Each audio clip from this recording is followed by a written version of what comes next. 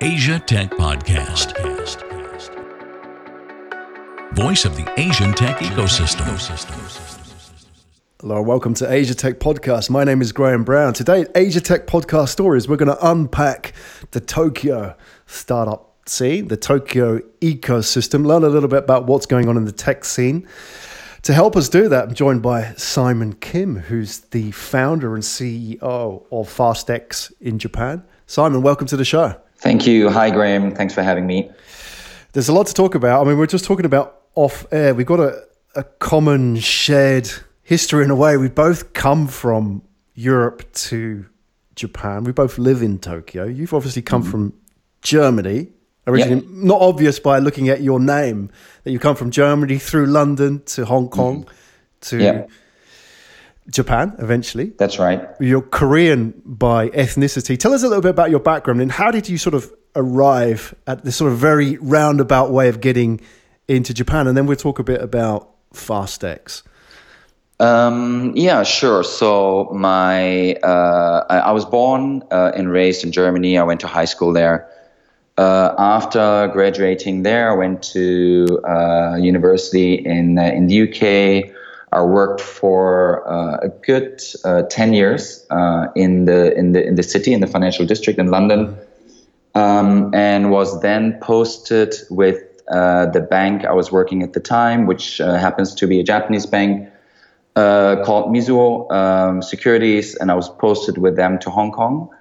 And then in Hong Kong, I lived another 7 years, and then I moved to Tokyo just about a year ago. Right. So you've been in Tokyo for a year. When you came to Tokyo, you set up FASTx? Exactly, yeah. Right. Okay, so let's understand a little bit about FASTx first. I mean, it's described, I've seen it written as a startup accelerator. You provide mentorship and business support. You have a workspace, a co-working space, is that in Aoyama, which is a pretty upmarket end of Tokyo, isn't it? I mean, it's quite a fashionable part of Tokyo. So in your own words, what is FASTx? So basically, originally when we were considering to expand our investment horizon beyond Hong Kong and Singapore, we thought of the different cities and areas in Asia, and then obviously Japan and Tokyo sprang to mind. And then having an eye on the Olympics and obviously the heightened focus on Japan over the next 3 years. At the time, it was 3 years at the time, 2 years from now on. We thought that expanding into Japan would make a lot of sense. But rather than, we're running an angel fund in Hong Kong, rather than setting up basically a subsidiary of our angel fund in Japan and then just running around trying to find decent startups to invest into, we thought we use a slightly different strategy whereby we would create and set up an accelerator platform that offers workspace and community, co-working as well at the same time, and we basically offer prices, so cash checks to tech startups. This is by or through quarterly competitions that we're hosting, and the winner gets a check. It's 2.5 million yen and workspace. And then the idea is to grow the community and obviously, hopefully, get a little bit better known in the tech community in Tokyo, and then have stronger companies applying. Right. Okay. We'll talk a bit about what it is that you're trying to do in Tokyo and why, why do we need FASTx? Just so the listeners can understand. I mean, any of the listeners that have been to Tokyo may be familiar with the area that you're based in, Aoyama, which is, I guess most people will know Shibuya, Omotesando, that sort of central area. Why did you choose that? Because I guess that's a kind of an expensive area to put a co-working space in. I mean, to be honest, at the time when we were looking at office space large enough to house about 30 to 35 people, we're looking at various different options. Most of the, I mean, if you are in tech, then I guess something like 90% of the homegrown startups would actually look for offices in Shibuya by definition. because I would want to have that Shibuya address. So we looked at that. But then at the time when we were looking, the office occupants, the office availability in Shibuya was just very, very low. We didn't see much interesting stock. And then we branched out a little bit further to Akasaka, Aoyama area, which is still only 2-3 subway stops away from Shibuya. Found a very, very nice space and a pretty cool looking building. It's true, the area is kind of a little bit more high end. But yeah, so we created this workspace. It has 3.5 meter high ceilings, very airy, it has no partitions. We had a specific designer help us out.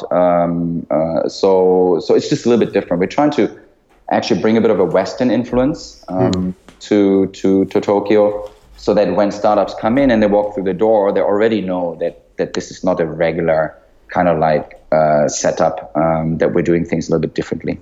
A Western influence. How do you do that? Well, I mean, it starts with design. And then obviously, I mean, so for example, me, myself, I don't speak any Japanese. I'm not that well anyways. So the main language here is actually English. Although we do encourage local Japanese startups also to apply. We do everything in all of our social media posts and everything else is done in both in Japanese and in English. So then they come to us. So when they hopefully have an idea that works quite well in Japan, that we can obviously help them to expand overseas, right? Got it. So that will be the angle. Because, I mean, we talked about this a little bit earlier, but I think most people that have been to Japan, and just due to the history, has been quite closed off. So there's just a few elements that obviously could be quite helpful here in Japan, right? Right. You've kind of answered the question for me. I was going to ask about your languages, and because obviously you've come to Japan from the outside. Obviously, you speak English, German, Korean.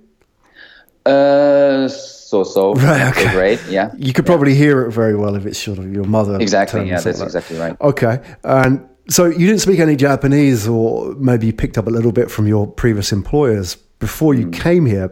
But did that phase you at all? I mean, you were going into Japan to start a business. You didn't really speak business Japanese or any kind of working Japanese. Was that an issue for you coming here? I mean, so basically, if you use Hong Kong as an example, I mean, obviously Hong Kong was a British colony previously, and if you as an expat move to Hong Kong, then you actually get by with English quite well if you live in certain areas. Tokyo has less foreigners or less expats percentage-wise than Hong Kong. But in our experience, and we did a little bit of research on this, if you're already in tech and you're setting up a startup, or you're about to set up a startup, then a lot of the founders, if they're Japanese, then they would already read a lot of documentation and a lot of content in English anyway. So they're actually kind of okay understanding English. So the speaking side is maybe a little bit more tricky. But the way that we solved the problem is that right in the beginning, I was looking for a senior hire to help us out here, or help me out here at FASTx, which then happened to be a friend of mine who used to work in Hong Kong also as a banker, who is a Taiwanese Japanese. So basically he looks after all of the Japanese communication on behalf of FASTx, whereas I do all the English one. And that works really quite well. We've been doing this for about a year and pretty smoothly actually these days. I suppose it's self-selecting as well, isn't it? Because the kind of people attracted to what you offer are possibly the Japanese who are more sort of outward looking. You know, if somebody didn't speak English and was scared by it, then you'd already have pre-qualified, haven't you? And so you're which helps you, isn't it, for the kind of offer that you have? Exactly, that's true. But at the same time, we're still trying to reach out to very local Japanese founders that may not have had that much contact previously, because the ideas might still be good, right?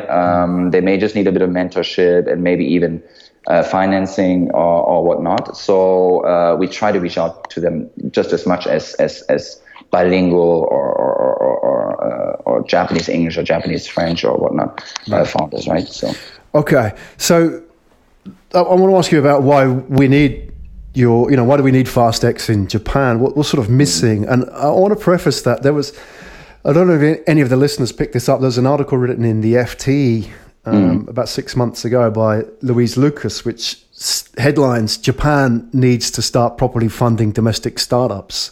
And it goes into detail about how, Japan has a startup scene. A lot of the funding is led by corporate accelerators, and very low. I mean, SoftBank obviously skews the whole statistics on the startup funding in Japan.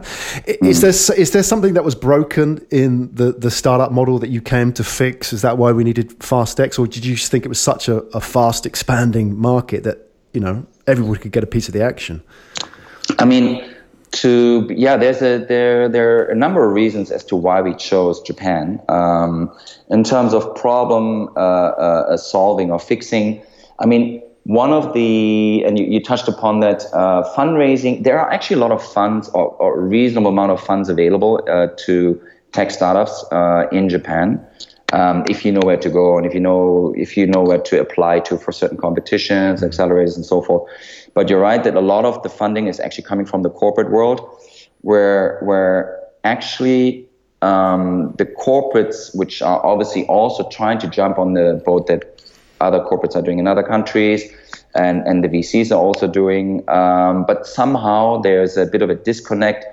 Number one, in the interests, in the what they want to get out of the startup. So if they're funding an independent startup, they may eventually want to fold the technology in the startup into the company, into their own corporate company. So that may not necessarily work for the founders, who may or may not have known that to begin with. There's a bit of a hierarchical issue where the manager that's supposed to look after the startup is maybe slightly older, right, and not so familiar with the investment management environment. So we've heard quite a lot of negative examples, and I've been told by founders that they'd rather not take money from CVCs these days. So therefore, of course, and then FASTx, and there's other accelerators, of course, that have come to Japan in the last 12 to 24 months. So there's a lot of foreign accelerators here now, and we're trying to bring not only cash, but also mentorship, expertise on the business, operational strategy, but also on the engineering side, even, right? So, I mean, there's a lot of engineering talent in Japan, but a lot of it is to do, again, is also with lack of entrepreneurship. Being an entrepreneur in Japan traditionally has more been brick and mortar businesses like running a ramen shop or opening a hairdresser, or right? retail, I mean, isn't it? Exactly. So very, very brick and mortar. There are actually more hairdressers in Japan than there are convenies, right? Yeah. So that's a staggering number. But when it comes to tech startups, and let's say you're talking to a very talented graduate coming from a strong university in Tokyo or elsewhere, then he or she would normally have the choice to join a big blue chip company or set up a startup, and they would traditionally choose the big blue chip company. Right. Because it's almost like being an entrepreneur is like an alternative lifestyle here, isn't it? It's exactly, but or has been until recently. Yeah. It's a negative, right? Because whereas in the US or in the UK or even in Germany or even in Hong Kong now or in Singapore, it's cool to set up your own startup, and there could be a lot of potential. And if you, of course, find an exit, you could become very rich and so forth and so forth. But in Japan, it's because traditionally it's been a very low risk kind of country. Yeah. You're not being rewarded being the founder of a startup, because if you want to go to the bank, if you want to speak to anyone, your credit risk, your credit worthiness is much less than being a very small number working for a big blue chip company than being the number one in a small company. Yeah. Right. So there's a bit of a disconnect to large parts of the Western world, really. Yeah. So that needs to be obviously corrected somehow, right? This is really important to the grassroots startup ecosystem, isn't it? It's the stuff which it doesn't show up when you do the surveys, when you look at the capital or the access to talent or the access to the market. it's how people think about entrepreneurship. And it's one of the challenges you have in Japan, isn't it? Because there's a couple of things going on. On the one hand, as you identify, Simon, there's like, there's a risk aversity. Why be a startup founder when you can go and work for Mitsubishi or National or whoever, right? Exactly, and can do that for 40 years because they have the lifelong employment law still embedded, right? So it means that as long as you have a permanent full-time job, you can't get fired. So it's kind of like you prefer safety over security over insecurity, right? So it's very interesting here. Yeah, that's the challenge, isn't it? That's almost the default position which you're pushing uphill against. But there's a lot of people out there who want to change, but they're kind of like, they're disparate. They're like a diaspora of entrepreneurs throughout Japan who kind of need the dots joining. I guess that's where you come in. The second thing I want to ask you about is the entrepreneurship challenge in Japan is that there's a distinct lack of stories. And so, for example, if you think about who are the famous Japanese entrepreneurs, I mean, outside of Japan, few people would have known of a Japanese entrepreneur. I mean, maybe they know of like Akio Morita or Ibuka, or, some of the founders of Sony or so on. Yep. However, I mean, in Japan, you've got Masayoshi Son, who's Korean, right? Which is ethnically Korean, ethnically Korean. Born and raised in Japan. Yeah. Okay, so he's Japanese, but he's ethnically Korean, which is interesting because, I wonder, does it take somebody like that, because he would have been brought up slightly differently, he had a slightly different outlook, he would have faced a lot of struggle through his early years, because he did have the Korean backgrounds, therefore he would have maybe not had the opportunities other people would have had presented to him. So does it take somebody like that from the outside to write those stories? I mean, I'm asking you because you're in that position as well. Is that, Yeah, I mean, the interesting thing is that you're right. There aren't that many success stories in the tech world. I mean, of course, you had Line, who had a very, very big IPO a couple of years back. Last year, interestingly, we had some newer tech companies doing reasonably good IPOs. So one is Wantedly, which is that social media HR startup. Another one is Money Forward, which is a cloud-based accounting software that we also use, which is very, very good. But then the IPO valuations haven't been huge. It's not like that there's so many unicorns lining up everywhere in Japan. That's one. And then the other one is actually, as opposed to in the US where you get as you're starting and growing your company, you tend to share. Founders in the US tend to share equity very early on with the rest of the founding team and even senior management. That doesn't tend to happen so much in Japan. So that means that this. I don't know if you're aware of the PayPal mafia. Effect, right? So it's those guys that set up PayPal at the time. They all obviously became very, very rich and wealthy through Elon Musk is a good example. Everyone really, right? And then they all set up their own little ventures, whether it's another startup or whether it's an accelerator, whether it's a VC fund. So the money then trickles down and funds a lot of new, very interesting startups. And that effect is still missing, right? So there are a few things, but from what I hear, I was talking to a friend of mine who was a principal at a very big VC fund here in Japan. And they stipulate that when they make an investment, that this equity share option scheme must be part of the structure. Otherwise, they wouldn't make the investment. So things are changing. Right. Yeah, often, I mean, as is the history of Japan, change often comes from the outside, doesn't it? And exactly, I mean, you only look at the history of the clans that came from the West and ended the Meiji period with or the samurai period. Effectively, it was the ideas that came from the outside and the weaponry that they brought and so on. So it's sort of a pattern, and I think that benefits Japan in the long run. It becomes more robust. And if you look at the history of Japan in the post-modern age, I mean, in the industrial age, in the building of the automotive success story of Japan and so on, they learned all of that from America. I mean, they sent all their guys to Detroit to learn how Ford Motor Company built their systems and so on. So they have that history of looking outside and taking what works and taking it back in and, making a better version of that, right? So that's not an unusual concept for them. So I guess, I wonder if what you're doing is kind of trying to kickstart that in Japan now by saying, hey, look, these ideas work in the Valley, they work in Europe. Let's bring some of that in. So, to what extent are you trying to implant that in the Japanese ecosystem?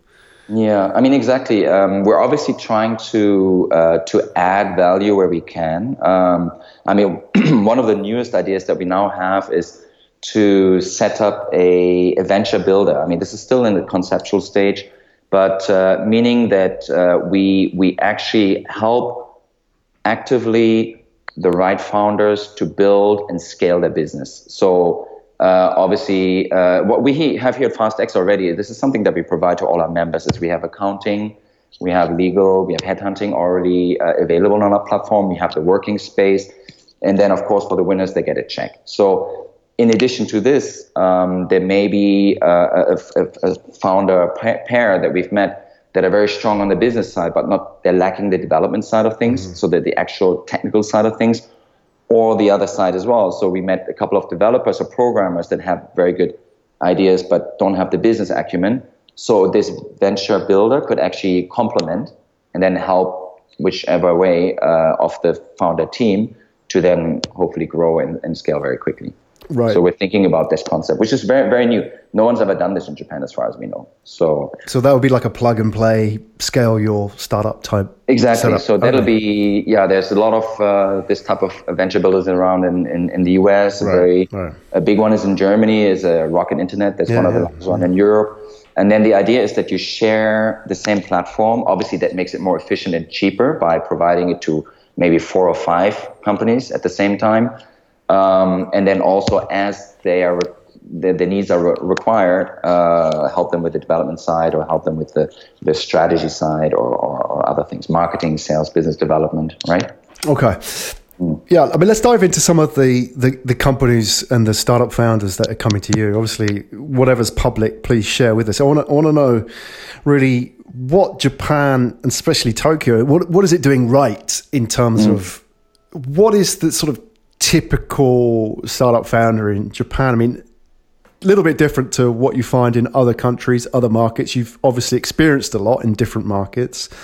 So we've obviously talked about the issues, the challenges, entrepreneurship, that sort of risk aversity, and maybe a lack of process, understanding the process, the best practices and so on. But in comparison, do they have any kind of strength that they sort of excel on in comparison to other countries? Yeah, so Japan, traditionally, a lot of the industry is based in manufacturing. So hardware manufacturers or manufacturing was very big, and so off of that, there are a lot of hardware startups that have actually been incorporated. We invested into one. Another area is AI. AI is very, very interesting in Japan. There's a lot of startups in that field.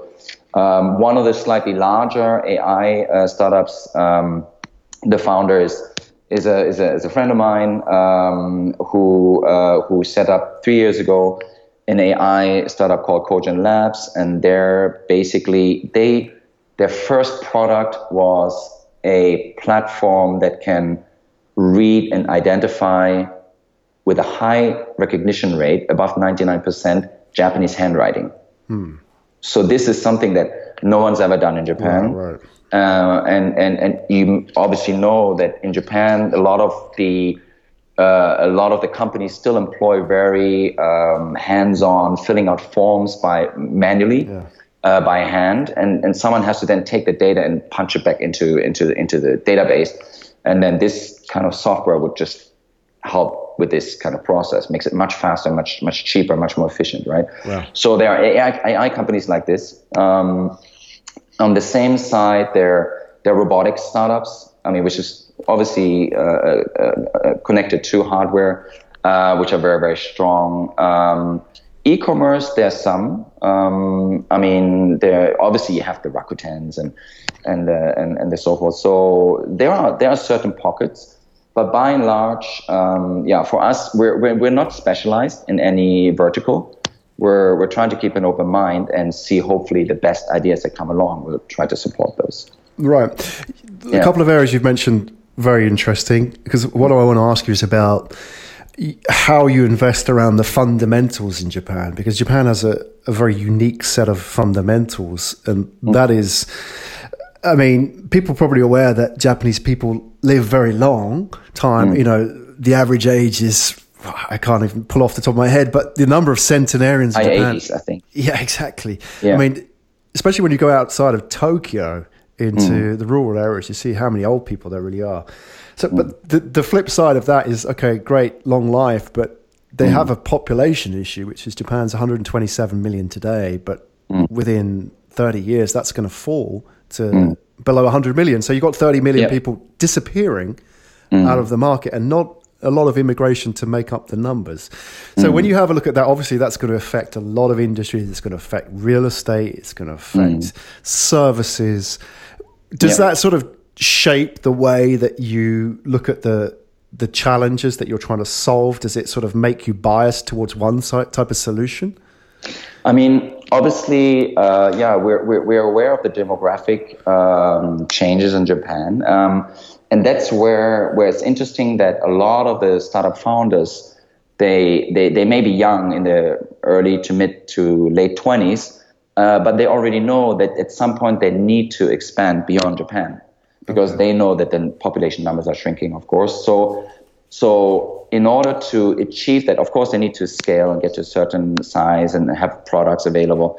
But once they have done that, what do they do after that? So they're actually quite open to talk to foreign investors or mentors, or just make connections in general. I mean, there's a lot of tech conferences these days in Tokyo.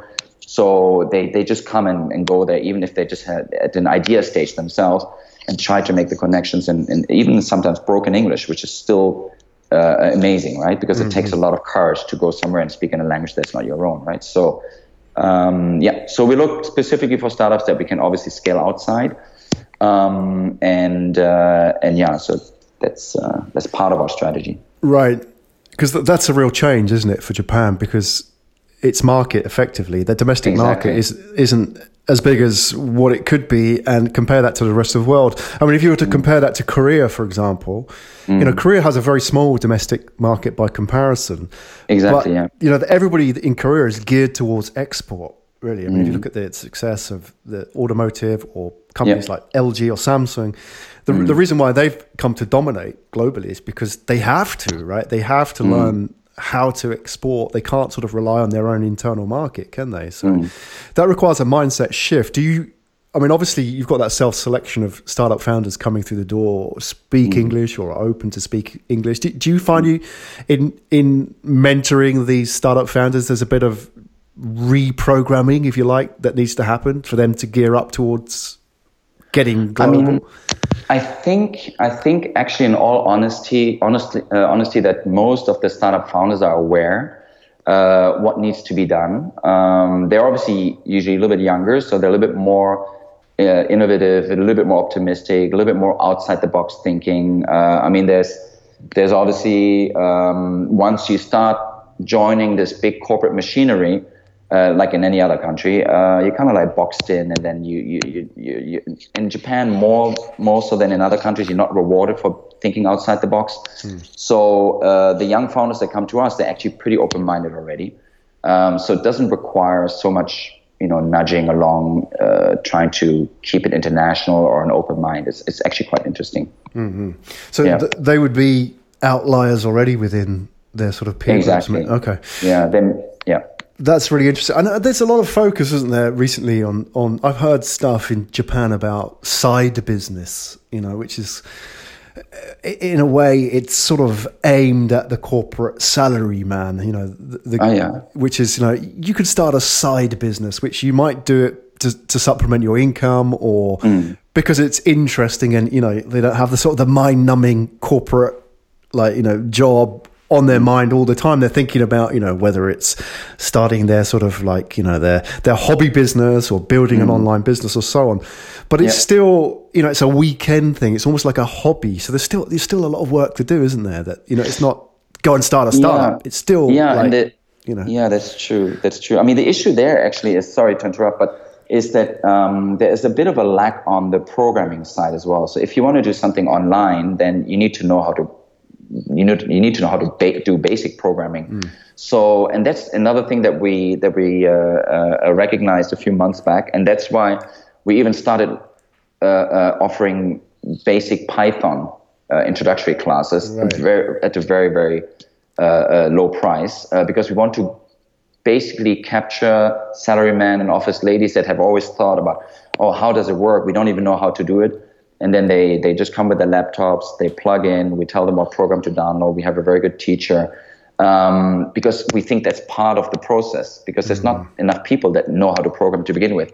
There's obviously, you go back a few years earlier, programming education at the high school is actually behind most other countries. If you want to use Korea is introducing compulsory programming classes from this year.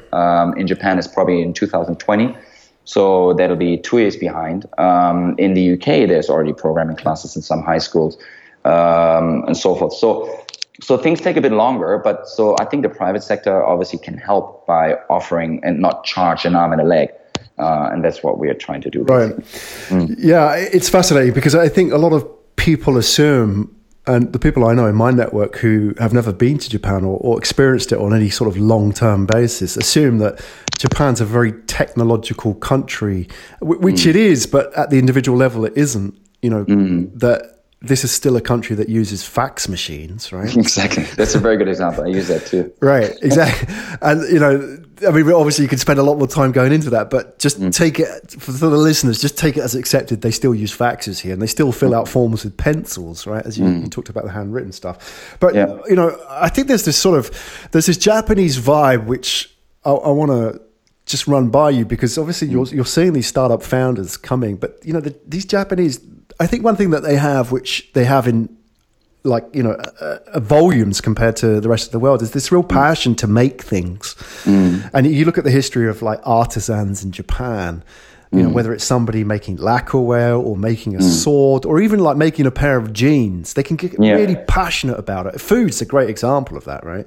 Do you see that reflected in the startups as well? I mean, how does that sort of translate into the world of startups? I mean, it's obviously, you're right in saying that Japanese people as a whole take a lot of pride in what they do, and that's why they're so good at it. There's a lot of passion. There's this kind of they strive almost to perfection, right? Try to do it as best as possible, as maybe design friendly, as pretty as possible in the most efficient way. So yes, that's true. On the startup side, ultimately, I think that a lot of the founders really begin to realize very early on that running a company, they have to actually give up some things. So having this kind of idea of running the perfect startup doesn't exist ultimately, right? So there's so many things to juggle. There will always be something that goes wrong. I mean, there's no doubt. So the question is more, how do they deal with the failures, right? And that's the bigger challenge, because failure is actually frowned upon as well by Japanese society traditionally. So to take the, so to speak, the knock on the chin and then just continue going, that's maybe a part where they need a bit more encouragement, because it's not easy to run a startup by any means. Yeah, that's interesting how you say it, because even though they may have this cultural strength of making things, which you thought would translate well into making code or making, hardware, apps, or exactly. Yeah, exactly. Yeah. You kind of need a little bit of a different mindset, almost like the Facebook hacker way. Done is better than perfect. You've got to ship something early, even if it's not perfect. It's half baked in a way, as long as it's not. It works. As long as it's working, right? Yeah. Right. Get feedback and so on. It's a little bit of a different mindset, isn't it, to then the artisan who makes a sword, because they just sort of go out there and just keep perfecting and perfecting and perfecting, right? Yeah. I mean, these are the cultural issues of startups in Japan, but that's why I think what you're doing, bringing these ideas from the outside and bringing the best practices of what works in different ecosystems to Japan is only a good thing, right? Because they can learn. And Japanese people like learning and absorbing. So, for the right people, that will work. Yeah. So, okay. One thing you mentioned, I think it's worth saying as well, is about failure in Japan. And I don't know, what's the situation now? I mean, that if I was to start a startup in somewhere like Silicon Valley, I could fail the startup, walk away with the debts and just write them off. In Japan, debt's a bit of a different issue, isn't it? That, you know, if you fail the business, you still, they'll follow you forever after that debt. That's how it traditionally was. I mean, is that changing? I mean, and that's where technology startups have an advantage, right? Because you would raise funding through equity. So there's no debt involved. No one is going to write a loan to you. And by taking equity, the investor would then become a shareholder and takes also full responsibility in case something goes wrong. They will have to just write off their investment. So that makes it easier, actually, to run a business, fail, and then hopefully get up again and do it again, but just do it better. Right. Which is that serial entrepreneurship model that comes from the US. But it's not so common in general in Japan because, you know, having failed, you know, there's still a bit of a stigma attached to it. But it's all changing. It's all getting much, much, much better because there's a difference whether you run a technology startup company for 9 months and then change to something else. I mean, that's why there's actually a pivot as well. You can actually change it for as long as you have enough cash available. And so, so that shouldn't really be a problem that following you for the rest of your life. Right. It's a major issue, isn't it? I mean, as well, you say that it's not the norm. There's still a lot of startup founders that I know who would go to the bank and get a loan because that's all they know. Because, and especially in Japan, you can get a bank loan at 1%, more or less, which is almost free money, isn't it? So it's sort of the default, isn't it? That's one of the easy way to get money, but also one of the reasons which will stop them starting a startup because they're worried about bank debt, as opposed to going to an angel investor who understands what the risk is and is, you know, they understand that that's part of the game. Whereby I think that usually even the tier 2 or tier 3 banks would not normally lend money to a technology startup, as far as I know, because they wouldn't take the risk onto their balance sheet. So because bank financing is not available to these tech startups, they would then have to ultimately go into the speak to angel investors and VCs possibly or seed money investors for equity, right? It's almost like they have no choice because it'll be easier to just borrow money and default, right, rather than taking equity and giving away shares in your own company. Right, so that's why the debt part comes actually after the equity financing part. But yeah, you're right. So I think, but that's posing another challenge because, as you said, a lot of the Japanese are actually not aware of equity financing, so they're just not familiar with it. So we've had conversations with actually quite promising startups, and then obviously as we come in, we would then need to know what is the valuation of the startup, so we know that how many shares do we own after we make an investment. And then that part, a lot of the Japanese founders struggle to conceptually to understand. And that's ultimately, I mean, that's in any other country in the world as well. Like, how do you derive your valuation of a startup that doesn't have any financials, right? I mean, they're not profitable. So what valuation doesn't have? Closer to 1 million or closer to 5, right? So, and that's the part that's still confusing for a lot of people anyways, and it's a bit of a stabbing in the dark, but magic kind of thing. But there are very reasonable ways of looking at it. But it seems that in Japan, a lot of the founders some of the founders that we've spoken to found it quite difficult, and we couldn't convince them. Right. And therefore, they didn't accept our offer eventually, right? But that takes time, doesn't it? That you can't educate the whole market yourself. The market needs to educate itself, become more mature, doesn't it, in the sense that it gets the examples. Yeah. Once those founders have examples to gauge their valuations or their behavior by, then it becomes so much easier, doesn't it? But this is typical of any evolving ecosystem, it's early stages, isn't it? That yeah, exactly. You're dealing with a market where there's a lot of unknown, and that a lot of it you can't control in many sense, but that will work itself out over time. Ultimately. Hopefully, yeah. I mean, it's just education ultimately, right? It makes sense in everywhere else in the world to have equity financing coming in, and the reason is because if your company is valued X today, you might as well sell 10% of that company and hope at the same time that with the 10% money that you're getting in, that you grow the company 5 times over the next 2 years, right? And then the valuation is obviously going up 5 times, and the 10% that you would have sold today would only help you to get there, at which point you raise more money. So you're not actually losing out financially, right? Because you're just using the funding that comes in to grow your company, and that's the whole idea.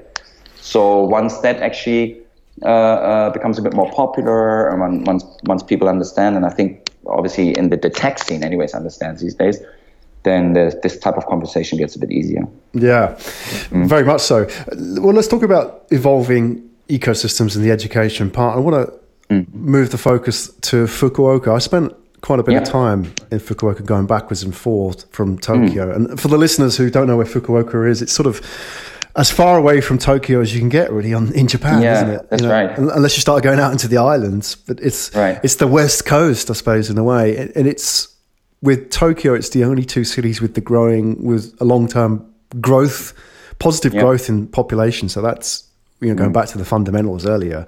But the reason why I ask is Fukuoka is a good example of a very top-down approach to building an ecosystem. I'm not saying it's the right way to do it, but it's a good example of it, right? In the sense that Japan would say that this is the startup city, therefore we're going to offer startup visas, we're going to offer subsidized rents, they have startup funds there, and so on. Do you? I'm just curious, because you're sort of coming from an angle of an investor and an ecosystem builder. Do you see Fukuoka as something that's sustainable long term? Do you see, if the government sort of eases off, that will continue to grow, or does it? I mean, absolutely, what are your thoughts on that? It's very interesting. I mean, it's a great example, really. I mean, Fukuoka, for those who don't know, is a city that is not only very far away from Tokyo, but it's a little bit underrated. When people think of Japan, they always think of Tokyo, and then Osaka, which is second largest, obviously Kyoto, which has all the history. But Fukuoka still has 5 million people, right? It's a very, very large city. It's still almost double the size of Berlin, which is the largest city in Germany. But yet it used to have a bit of a sleepy kind of character. It's a seaside town, fishing, some tourism, but not too much. And then what happened, as far as I know, is that the local mayor changed a few years back, who is very open-minded. I think he must be now either in late 30s or early 40s. So he's fairly young. And then he changed things. He was obviously trying to put Fukuoka on the map in Japan in general, and then the tech wave started reaching Japan.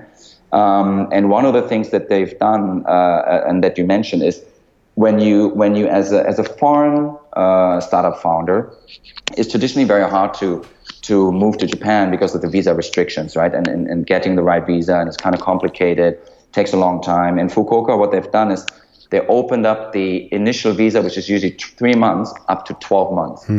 So, which means that as a startup founder, if I'm coming from Germany, for example, or from the UK, whatnot, and I arrive in Fukuoka, which already has now a thriving tech scene, I have 12 months to see if I want to stay in Japan and make it work, and also 12 months to see whether the idea actually works, right? So that's a decent amount of time. 3 months is definitely not. So would people from overseas come to Tokyo necessarily and set up a startup here? I know that some of them try, but they always face the same issues. So Fukuoka is much more popular, right? It's very interesting, and if we hopefully grow enough, the second location might be in Fukuoka. It makes a lot of sense. Okay, interesting. Yeah, would you like to see that that experiment in Fukuoka expanded to Tokyo? Do you think it could work? Or do you think they would like to just kind of keep it? It's almost like a concession, isn't it? Like keep it at arm's length down, keep all those sort of alternative lifestylers down in Fukuoka? There is obviously some local competition between the cities in Japan, between the major cities. I think from what I heard, the Tokyo metropolitan government is actually busy enough with the Olympics as it is. The Olympics are in 2 years. The Rugby World Cup is next year. So they have their hands full. They're probably not going to be able to focus on it, even if they wanted to. But other cities could obviously implement a similar platform. So Osaka will be one. Nagoya, which is actually traditionally a tech hub in Japan, also. So there's definitely a lot of potential. Right. I mean, especially when Tokyo 2020 is done, and people will be looking around for the growth story, that all those cities will start looking at their fundamentals and wondering, wow, we're shrinking. How do we, attract talent, and how do we attract vibrant businesses and, the wealth creators effectively into our cities? And that's going to be the challenge. And maybe Fukuoka might be the model for them. But Exactly. We don't know. I mean, obviously there's a lot of moving parts involved, and such is the case in Japan, isn't it? Not all is what it seems behind the scenes. No, exactly. There's a lot to learn. So, okay, in finishing, back to FASTx, is that there are listeners who will be listening to your story and thinking, well, okay, this sounds really interesting. I could be a Japanese entrepreneur. I could be a foreign entrepreneur moving to Japan. I could be somebody based in Japan. What sort of entrepreneurs, founders do you want to see walk through the door? The people that you don't know, not on your radar. I mean, how do they do it? What do they need to have in their hands? Is it just an idea? Do they need to have a working product? What kind of, do you have any specific bias towards sectors or ages or anything? Just give us an idea of what you want to see walk through the door in FASTx. I mean, sector-wise, we're fairly open-minded, as I mentioned. We're a generalist angel investor, but we are an angel investor, so that means that we only provide seed money. So the check size, and especially for Japan, through the competitions that we're doing every quarter, are fairly small. It's really literally just angel investment, with the idea that after 12 months there might be a follow-on investment. So in terms of a profile, completely open-minded, because there's not really much point to even restrict age or kind of like citizenship or languages or anything else. I mean, if the idea is good, that's already half of the rent, really, and then the other half is really the founders themselves, right? Because the key, and I think that's really common knowledge these days, is not only the idea, is actually the execution, right? The founder or the founder team needs to be able to push and get things done ultimately, and that's what we're looking for. So how do I convince you when I come to FASTx with my idea, which could just be an idea, I might not have a prototype yet? How do I convince you that I'm not going to waste your time, that I can actually execute? And do I need to? No, there's no specific traits really. I mean, obviously, the better the founder knows the sector that he's focusing on, the better. It's really the better. I mean, if the person has worked in the sector, even that would be the best. But a lot of good research also helps, and the rest is just kind of personality, also, right? Because it's got to be someone who, I mean, I wouldn't necessarily say that has to be a salesperson, but would be good in presenting, right? I mean, that's part of also speaking to future investors, talking to business partners, potential partners, talking to clients, someone that can communicate effectively, right? So that's one, and the rest is just really just kind of like, we'll figure out in the conversation, basically. So we meet everyone, anyone that's reached out to us, we've met. Okay, I mean, that's really good to hear. I mean, this may be if you're used to the ecosystem in Silicon Valley, a lot of what we're talking about may not be new news to you, but for a lot of people in Japan, this is new. Like they're not aware of how accelerators or angel investors work. They don't know what the expectations are.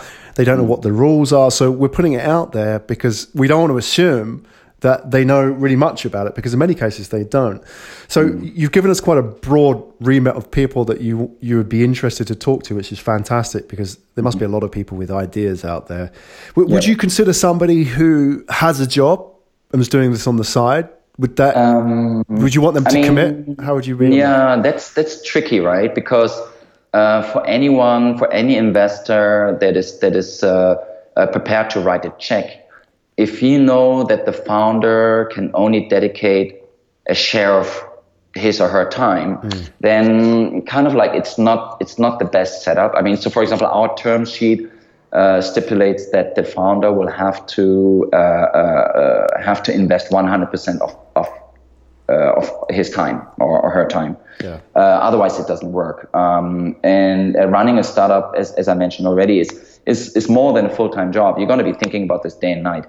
Work on weekends, work long hours, because it's your own thing, right? You want it to be successful, and you're going to have a lot of ideas. You want to make a lot of changes. You want to do so many things, but there's only so many hours in the day. So if you then do it part-time, that gets a bit more tricky. And then there's a conflict of interest, right? Exactly. That'd be harder. Yeah. Yeah, I think it's a good sign, isn't it? If that they're prepared to commit, that's the first step before you're asking an investor to commit, right? If not, somebody's not prepared to commit and take the risk and have skin in the game, so to speak, then you can't expect the same of an investor. And just talking about age as well, because obviously, I mean, this is quite an important point, especially in Japan, which obviously age is felt a lot more in sort of social structures as well. Yeah. Is that there's this image of startup foundings being 20-year-old guys out of Stanford University in pairs of, in a pair of shorts and sandals, right? That's kind of like the stereotype, right?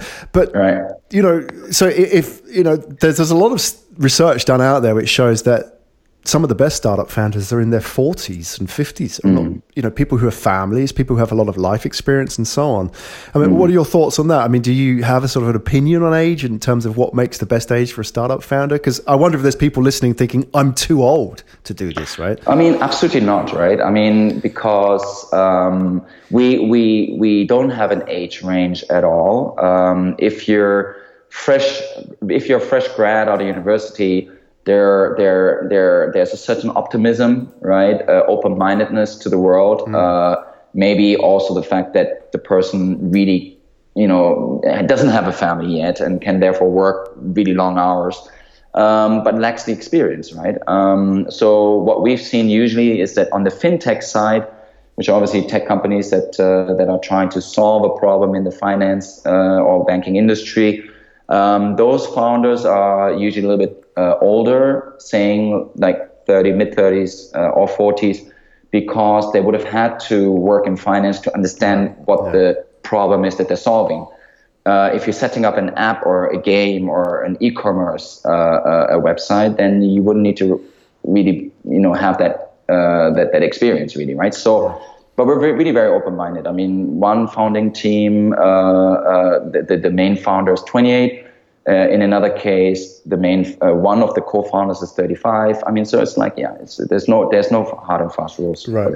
That's good to know. So I think you have to put it out there, because a lot of people assume, don't they, that that's sort of the case, right? And you may be both missing out, really. One on a good deal and one on getting good partners as well.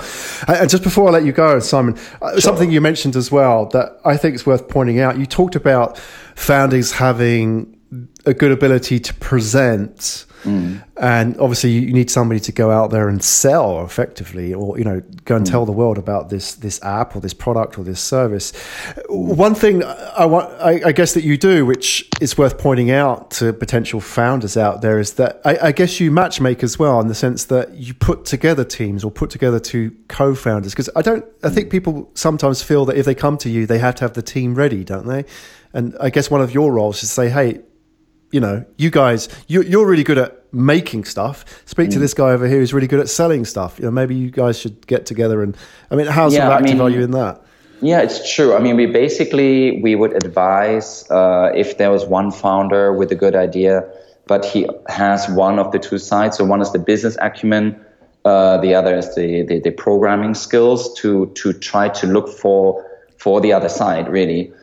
We don't actually actively help because it's ultimately the combination of the founding team, right? I mean, they need to get along. It's not so much us having to choose and then finding out after 6 months they don't gel, right? So that would not be so great either. In the venture builder concept that we're currently contemplating, we would actively help out, but again, the founder team would already have to be assembled, so to speak, right?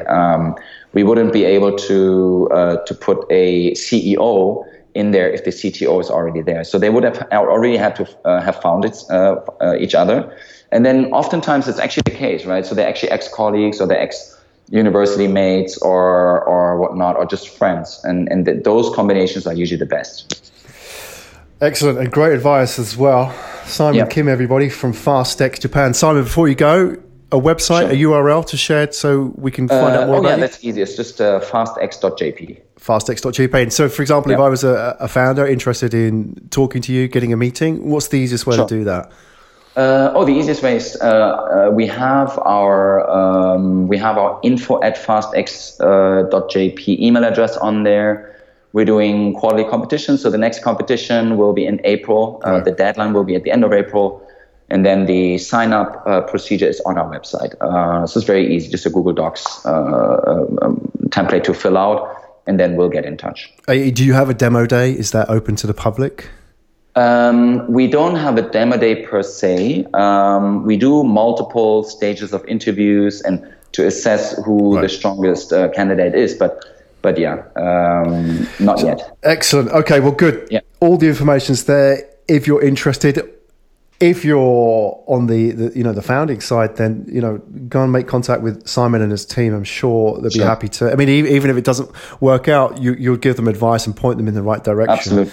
So it's never anything lost. It's never a waste of time. And also on the venture builder side as well, keep us updated because I'm sure there are listeners out there who could add value or be interested in adding some kind of services to that or helping you with that or whatever. However that goes. Happy to. Simon, a real pleasure. Simon Kim, everybody. Real pleasure having you on the show today. Thank you for coming and sharing your journey with us and talking about FASTx. We wish you all the best. Please come back on in the future and give us an update on your venture builder and also some news from your batches. That would be great to keep tabs with your progress and building the ecosystem here in Tokyo. Thanks very much, Graham. Thanks. You've been listening to Asia Tech Podcast. Find out more at atp.show.